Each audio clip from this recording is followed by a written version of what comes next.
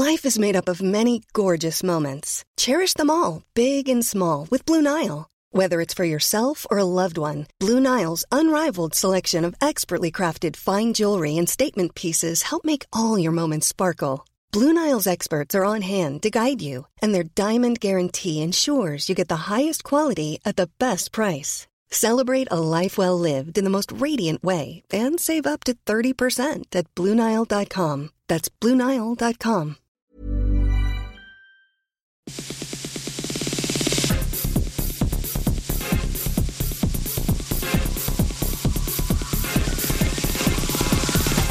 Hello and welcome to Extra Time, a web-only sports show from RNZ Sport. I'm Barry Guy. This week we try and find out why fans aren't flocking to the Wellington Sevens anymore. The Silver Ferns prepare for their first internationals of the year. One of the most influential and longest-standing bosses in the sporting world has been stood down.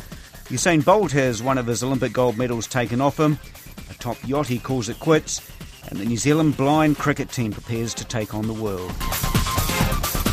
The Wellington Sevens is this weekend and ticket sales have been slow, continuing the trend of the last few years. So has the party been pooped? Is the iconic event in its death throes, or is there life in the old girl yet? Rugby reporter Joe Porter has more. Canvassing opinion, it became clear the punters at least think the Wellington Sevens aren't what they once were. It was just a big party. Everyone was into it. Everyone was there for the same reason, just to enjoy themselves.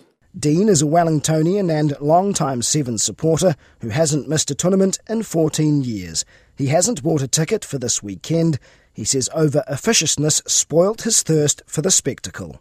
Last year I noticed you could only buy one drink at a time. There's two of us, we're both middle-aged adults, trying to buy a drink each for two people. You couldn't do it. You had to buy one at a time, go away and come back and buy another one. That's just difficult. That's ridiculous. Event organisers were essentially forced into a rebrand by the police and liquor licences who were sick of the drunken fallout. The New Zealand Sevens veteran DJ Forbes has played at the Wellington tournament for a decade and concedes the event's decreasing popularity has diminished the team's home side advantage. It's obviously disappointing, but I think I speak on behalf of the boys. When you play for your country and you're wearing a black jersey, you're pretty proud to represent it in front of a man and his dog. So we'll still get out and do our best to put on a good show. But yeah, it's disappointing. The tournament suffered with ticket sales and crowd numbers steadily dwindling, though some see a ray of hope for the Sevens. Hospitality New Zealand's Dylan Firth believes the event is slowly finding its feet following the post-party overhaul. Where it is at the moment, it's probably tracking upwards from its lowest point. So we are seeing some improvement. I mean, they've made a lot of changes to their model, what they've got, their entertainment, their food and their beverage. Unfortunately, they may have made them a couple of years after they could have been required.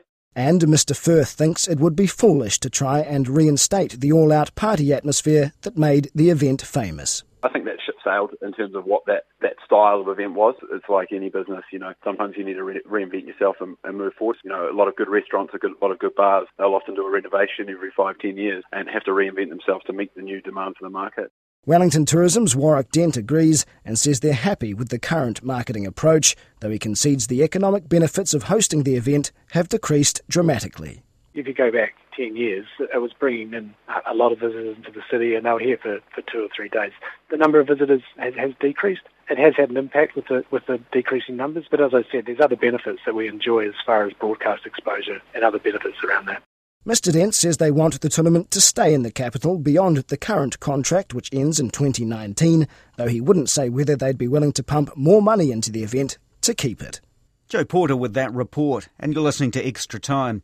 The Silver Ferns are out to prove they have what it takes to win netball's quad series when they take on Australia in Durban on Sunday morning.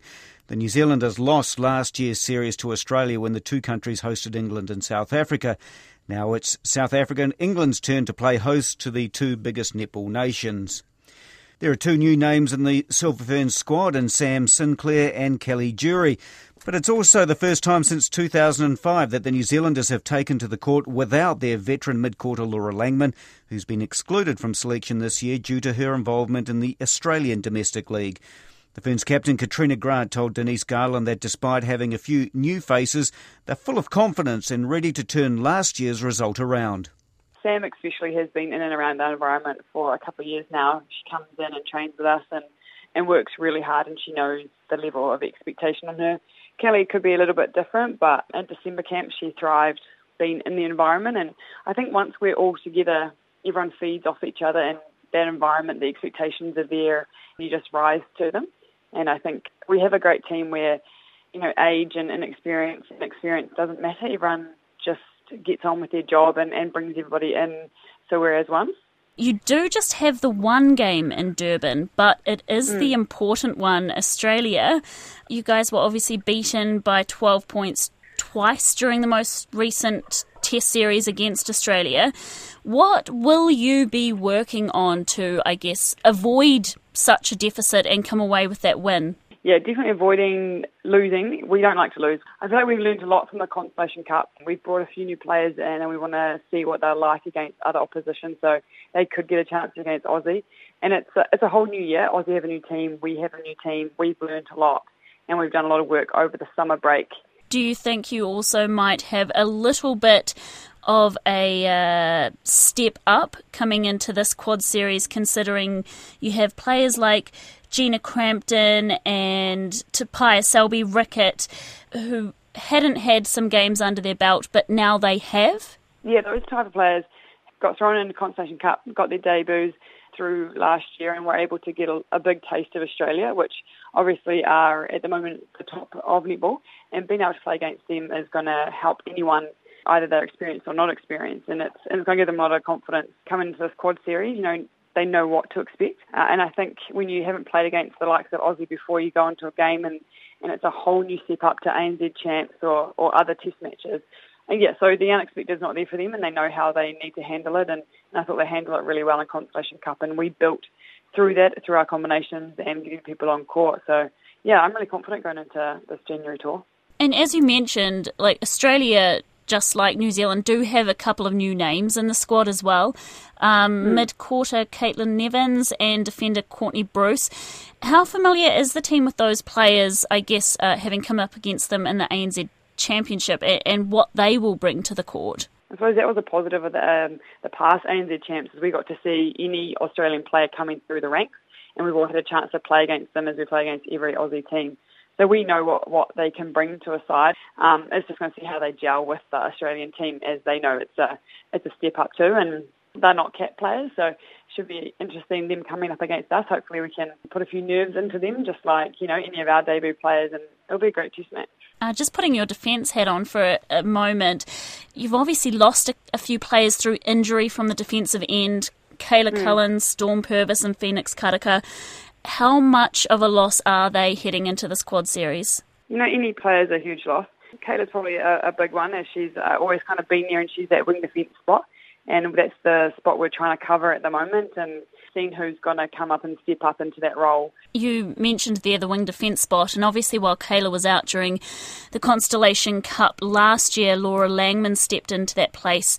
Of course, this is the first series since 2005. You guys have been without her in the mid-court there. How much work have you guys done in, trying to build in that mid-court, and also with, the experience you're losing with her? We always knew we were going to lose Laws coming into the series. We've known since around Constellation Cup last year, so that's hence why, Sam's coming through. She's another mid-quarter her game is quite similar to Laura's. Laura, you can never replace a Laura Langman, no way, no how, it's she's got so much experience and such a legend of our game, but these young ones, it's time for them to come and step up and see how they like test netball. But no doubt Laura's a huge loss on and off the court. But, this is the time for us to try new things. This quad series, you are the visitors, and that South Africa and England are probably more likely to put up more of a fight on their own home turf. Are you expecting more of a challenge from those teams as well? Of course. You always expect a bigger challenge from any team playing on their home turf. It's like us when we play at home. We definitely expect to win those games and want to win those games as much as possible, even though we do like to win away from home. But at home, it's your soil and you need to protect that. Katrina Grant speaking to Denise Garland. The former head of the World Anti-Doping Agency, David Hellman, says it'd be wrong to tarnish the reputation of champion sprinter Usain Bolt in the wake of a positive drugs test by relay teammate Nesta Carter.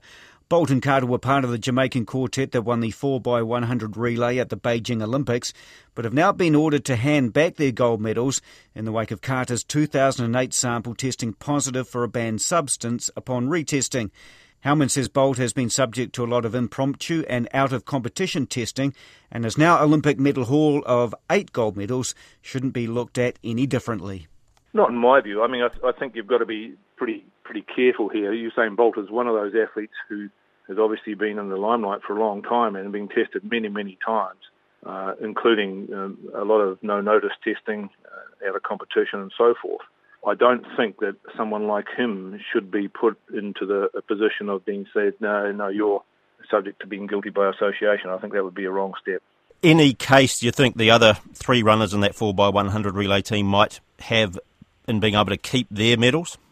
No, this is a subject that has been litigated quite a few times with relay teams over the years. There's been a number where they have asked them all to return. I think there may have been one when they've said, no, they didn't have to, but the IAAF have revised their rules. And my understanding is that the rule is pretty plain, and it says once you lose the gold medal, all people who are in that team must forfeit them. What about the Jamaican testing process? Because there have been issues, haven't there, with Jamaican athletics and positive tests from other Jamaican sprinters? Yes, there has. I mean, the Jamaican National Anti-Doping Agency stuttered a wee bit at the start. It wasn't in place, well, it might have just been in place around Beijing, but certainly we went down there to Jamaica quite a few times after Beijing and encouraged them, the Prime Minister and the Minister in charge of sport, to set up a national agency, and they did that. It worked pretty well, but came to a bit of a halt before London when the CEO was fired, and nothing happened down there for 6 months or so. It led to sorts of all rumours saying that, well, the Jamaicans weren't being tested and so on. That's been remedied, and there's a new CEO in charge. They're doing a pretty good job down there under the monitoring of the Canadian body, and certainly WADA is looking at them. So I don't think there's anything that is wrong in Jamaica now, nor can we look back and say there was something that was wrong that has led to Jamaicans not being tested properly. In fact, as you just said, there have been quite a few found positive down there. Is there any implication or fallout that 2008 positive test would have for the relay team, given they then went on and won in 2012 in London? If the athlete who was found positive was in the London team, then, of course, one would expect the IOC to retest his sample from London as a matter of course. And I would say that will either have been done already or will be done very shortly. I suppose the issue you've got is if you've tested positive, presumably you'd have then been subject to some kind of suspension, and therefore that may have impacted your ability to take part in the Games 4 years later. Yeah, that's true, but I think if you look at the rule that was in force in 2008, it would have been unlikely for that athlete to have been banned for 4 years. That would have to have resulted from a second sanction at the time, whereas if he had been found positive after the 2013 amendments to the code, which came into effect on 1st of January 2015, then he would have been subjected to a 4-year ban, and that might have been a different outcome. So no, I don't think it would have meant that he would be ineligible, if you like, to have run in London. That's a former WADA boss, David Howman, speaking to sports editor Stephen Hewson. After 4 decades of being in charge of one of the world's richest sports, Bernie Ecclestone has been removed as the boss of Formula One. Ecclestone, who's 86, has been forced out by the new owners, American company Liberty Media. The American businessman Chase Carey, the current vice president of 21st Century Fox, has been chosen to replace him. Murray Walker has been commenting on Formula One since the 1940s. He told Guy and Espiner that change was inevitable. Bernie, after all, is 86 years old, and although he's still hale and hearty and very much in control of things, he's not going to be for much longer, either because he fades away or because he disappears altogether. So the inevitable has happened a bit quicker than it might have done. I've got very mixed feelings about the fact that he's going. I've got an enormous respect and admiration for him, because he's the man who's made Formula One what it is, like it or loathe it. But for him, it would have continued, I suppose, to be a sport for wealthy amateurs. He's made it a global sport with a gigantic following of enthusiasts all over the world. But Liberty coming in is accompanied by all the right sort of noises. First of all, there is undoubtedly a need to better distribute the vast amount of money that Formula One generates between the teams so that the lesser teams get more and the bigger teams get less. There is undoubtedly a need to have more races in America to make Formula One a true world championship. And there's also a need to promote it better than it has been promoted. And I think Liberty will do all these things where Bernie didn't. He's run it almost single-handedly for 40 years. You must have a pretty good sense of the man. How has he been able to do that? He's been able to do it by force of personality and by the fact that he was willing and able to take on responsibility for the whole shooting match, whereas in the past it was virtually impossible to get a decision on anything because all the teams thought about was their own problems and their own potential benefits or disadvantages. Bernie had the wit and the wisdom to see that if somebody pulled the whole lot together, the television rights and other money-making things could be run by one man, and that's what he did. And he's fought an enormous number of battles on the way. Yeah, he's done some things wrong, but all of us do some things wrong. The sport is incomparably safer now.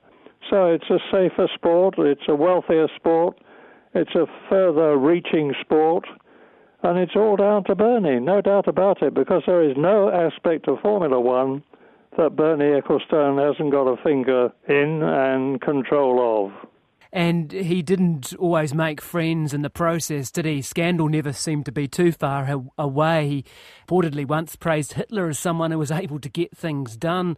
He seemed to involve himself in controversy pretty much wherever he went. Was that, again, just part of the personality? Somebody in Bernie's position is bound to create dissension because he's what Formula One needs, and that's a benevolent dictator. As I said, it's better to have one man making the decision than a lot of men not making the decision. And if you're that one man, you're bound to make decisions that are going to offend some people. And Bernie's done it, but by and large, he's won virtually every time. And by and large, the sport is infinitely better for his running it, in my opinion. The motorsport commentator Murray Walker speaking with Guy and Espiner. And you're listening to Extra Time. One half of one of New Zealand's most successful sailing duos, Polly Powery, announced her retirement from the international stage this month. Powery, along with her 470 sailing partner Joe Allais, won gold at the 2012 London Olympics and backed that up with a silver medal at last year's Rio Games. They are also former world champions and in 2013 were named ISAF Female World Sailors of the Year. While Allais is taking 1 year off the 470 class to sail on bigger boats in the Volvo Ocean Race, Powery told Denise Garland she knew she didn't have it in her to commit to another 4-year cycle. Joe and myself had a successful 8 years together. We really enjoyed each other's company over that time. But, I felt like I sort of achieved as much as I could. And I guess, Olympic campaigning, as any sort of athlete would know, is that, you need a lot of sort of drive and desire. And I just didn't feel like I could do that justice for another 4 years. Your sailing partner Joe has obviously chosen to take this year off the 470 boat as well, and did that factor into your decision making at all about sort of when to call it quits? Yes and no. Joe and myself have been talking back and forth over the last few months and bouncing ideas off each other. But, individually we sort of had to make a call of what was best for each of us. And, for Joe, it's sort of looking like big boats and things. And she might step back into the Olympic arena. But, for myself, I just couldn't commit to another 4 years and sort of feel like I was giving it all I had. What did Joe say when you told her of your decision? She was really supportive. As I said, we've been talking back and forth. So, she understands the demands it takes to achieve it in high-performance sport. So, no, she's really supportive. And you guys are obviously coming off quite a successful Olympic campaign where you won silver at Rio. Did you both sort of want to end things on a high as well? Did that kind of factor into it? We're really proud of the medal that we won in Rio. I think, Joe and myself had always sort of worked in 4-year cycles towards the goal of the Olympics. And, that didn't really factor in the decision. We kind of work towards that and then reassess afterwards. And so I've just sort of been mulling it over the last few months since the Olympics. As you mentioned, you have spent 8 years with Joe as Team Jolly. What have been your highlights? Certainly, the gold in London and the silver in Rio. We're both very proud of those results. But also, we had challenges as a team and individually, and we managed to work through those and become quite a tight unit by the end of the 8 years, along with our coach Nathan Hanley, who's been a great support for us. So, we sort of had those personal milestones along the way that gave a lot of satisfaction. What is next for you? Yeah, at the moment I'm in full-time work. Over the course of 10 years, I've sort of been chipping away at a business degree alongside the Olympic circuit. So, at the moment I'm sort of putting that side of things to use. And in terms of sailing, do you think you'll remain in the sort of sailing, yachting fold? Yeah, definitely. My whole family sails, so it's pretty hard to get away from it. But I still enjoy sailing recreationally, and competitively as the weekend warrior or something like that. I'm not sure what the future holds, but I'll definitely be involved in sailing in some way. Retired Olympic sailor Polly Powery speaking to Denise Garland. New Zealand Super Rugby teams are gearing up for the 2017 competition, which begins in just under a month when the Rebels take on the Blues in Melbourne. The defending champion Hurricanes will kick off their season with their first meeting against the Sunwolves in Tokyo. The Hurricanes captain and All Blacks hooker Dane Coles looked back at their successful 2016 season with Joe Porter and also spoke about his expectations for 2017. It's been a hell of a year, and I think the Wellingtonian of the year is probably for all the hard work with the Hurricanes did on, probably just getting all the accolades for it. But it's always nice to be recognised like that, and I'm proud Wellingtonian, so it's pretty special. You were described by Coach John Plumtree as a reluctant captain. Would that be fair to say? Yeah, he's probably summed me up pretty well there.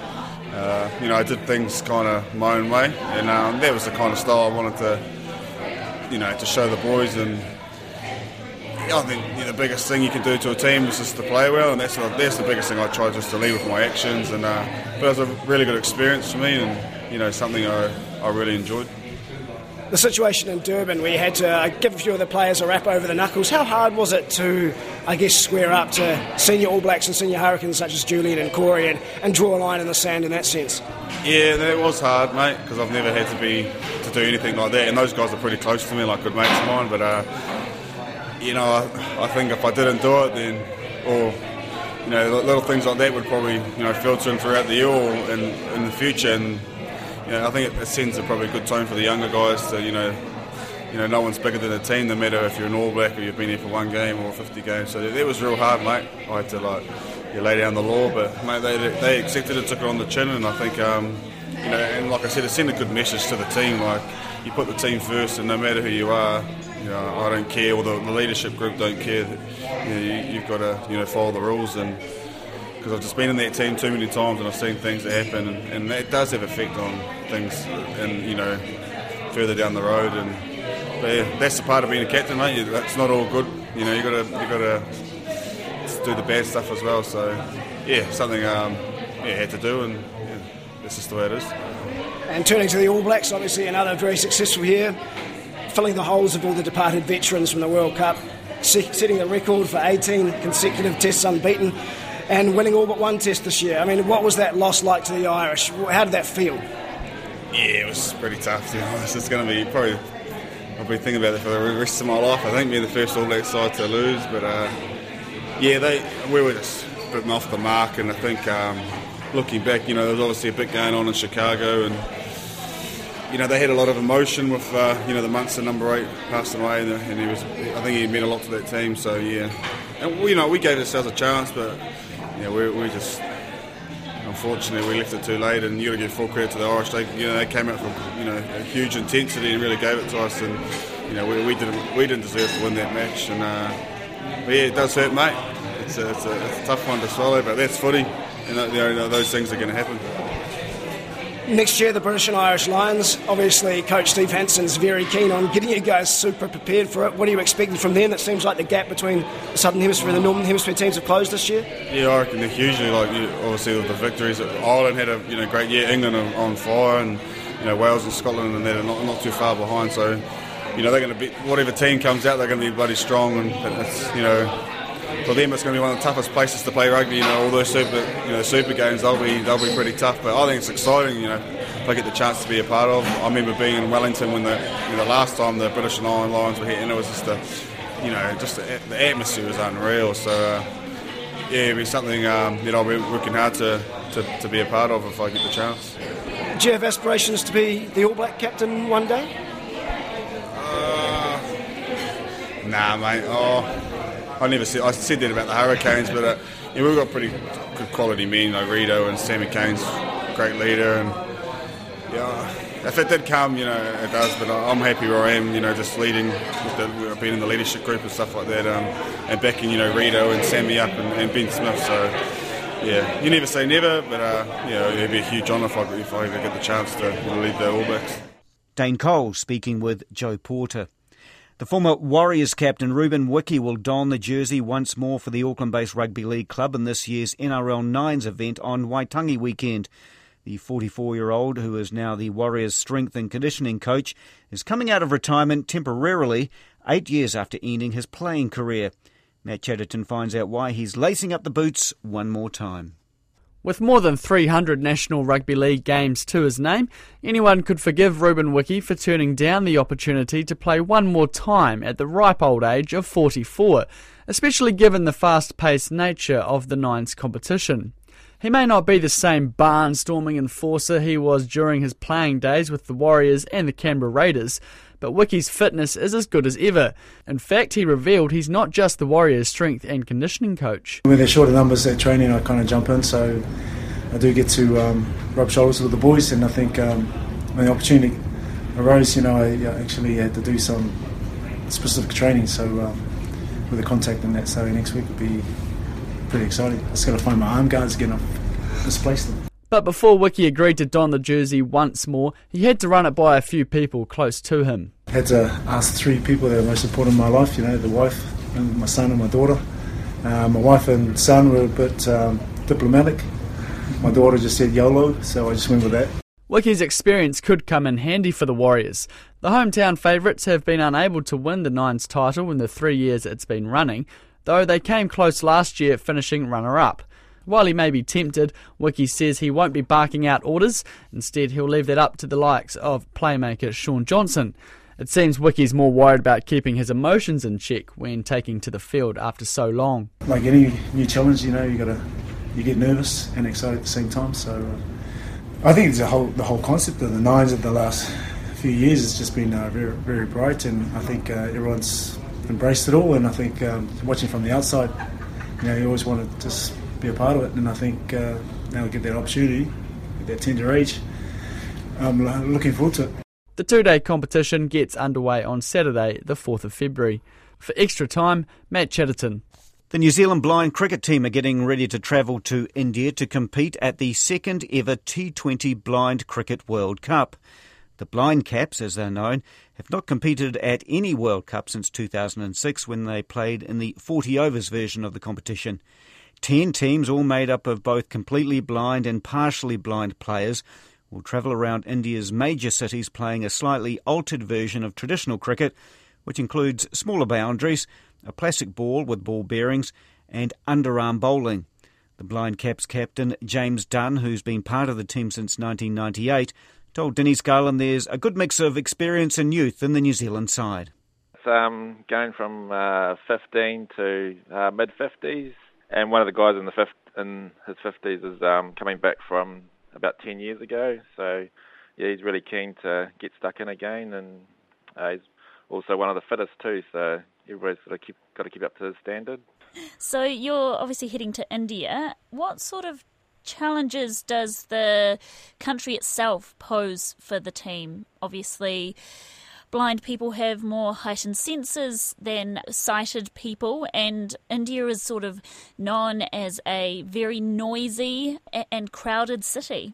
Yeah, no, very true. I think the players would get a bit of a shock travelling into the hotel with all the noises and the beats of the horns and just the feeling, the smells. Really just sort of safety with hygiene, just sort of the usual checking the seals on the bottles and looking out for each another. And other than that, it's just sort of stick together as a group and have a look around and enjoy the country and play a bit of cricket too. Now, in terms of the World Cup, obviously it's the first time in a wee while, more than a decade, that New Zealand has competed at a World Cup, I understand. What do you understand about the teams to beat and who to look out for? Yeah, this is the second T20. So the last one we played was in Pakistan, which was 40 over, but we've played a few internationals between. But yeah, the top teams are usually India and Pakistan, with England too. Sort of the kind of like sided cricket too. They're usually the top teams. So we're banking on aiming for some of the other teams. And yeah, you just never know if cricket on the day we could clean sweep one of the better teams and put a bit of a shock to the blind cricket world. With India and sighted cricket, we often discuss the conditions of the grounds, the pitches, obviously the heat that the players have to deal with. Is it similar in blind cricket? Yeah, no, definitely. If with our plastic ball with ball bearings, if it's like a real dry, which we're expecting over there, a lot of dust and it just flies off the bat in the outfield if it's going to be cut short. So just a little touch of the ball with the pace of the bowlers, it can easily go for 4, which our boundaries are usually up to about 50 metres. Teams are made up of both completely blind and partially blind players.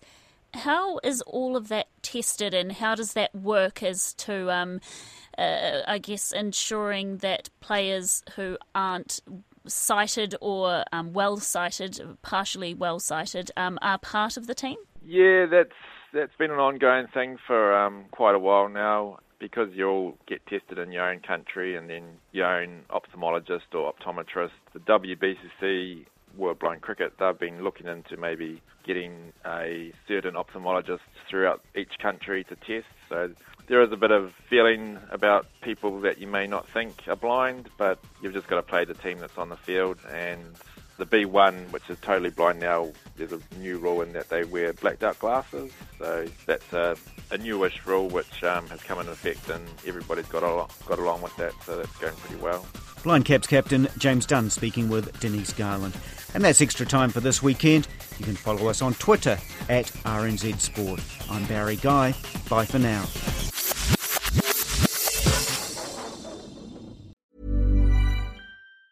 Tired of ads barging into your favorite news podcasts? Good news. Ad-free listening is available on Amazon Music for all the music plus top podcasts included with your Prime membership. Stay up to date on everything newsworthy by downloading the Amazon Music app for free. Or go to amazon.com/news ad free. That's amazon.com/news ad free to catch up on the latest episodes without the ads.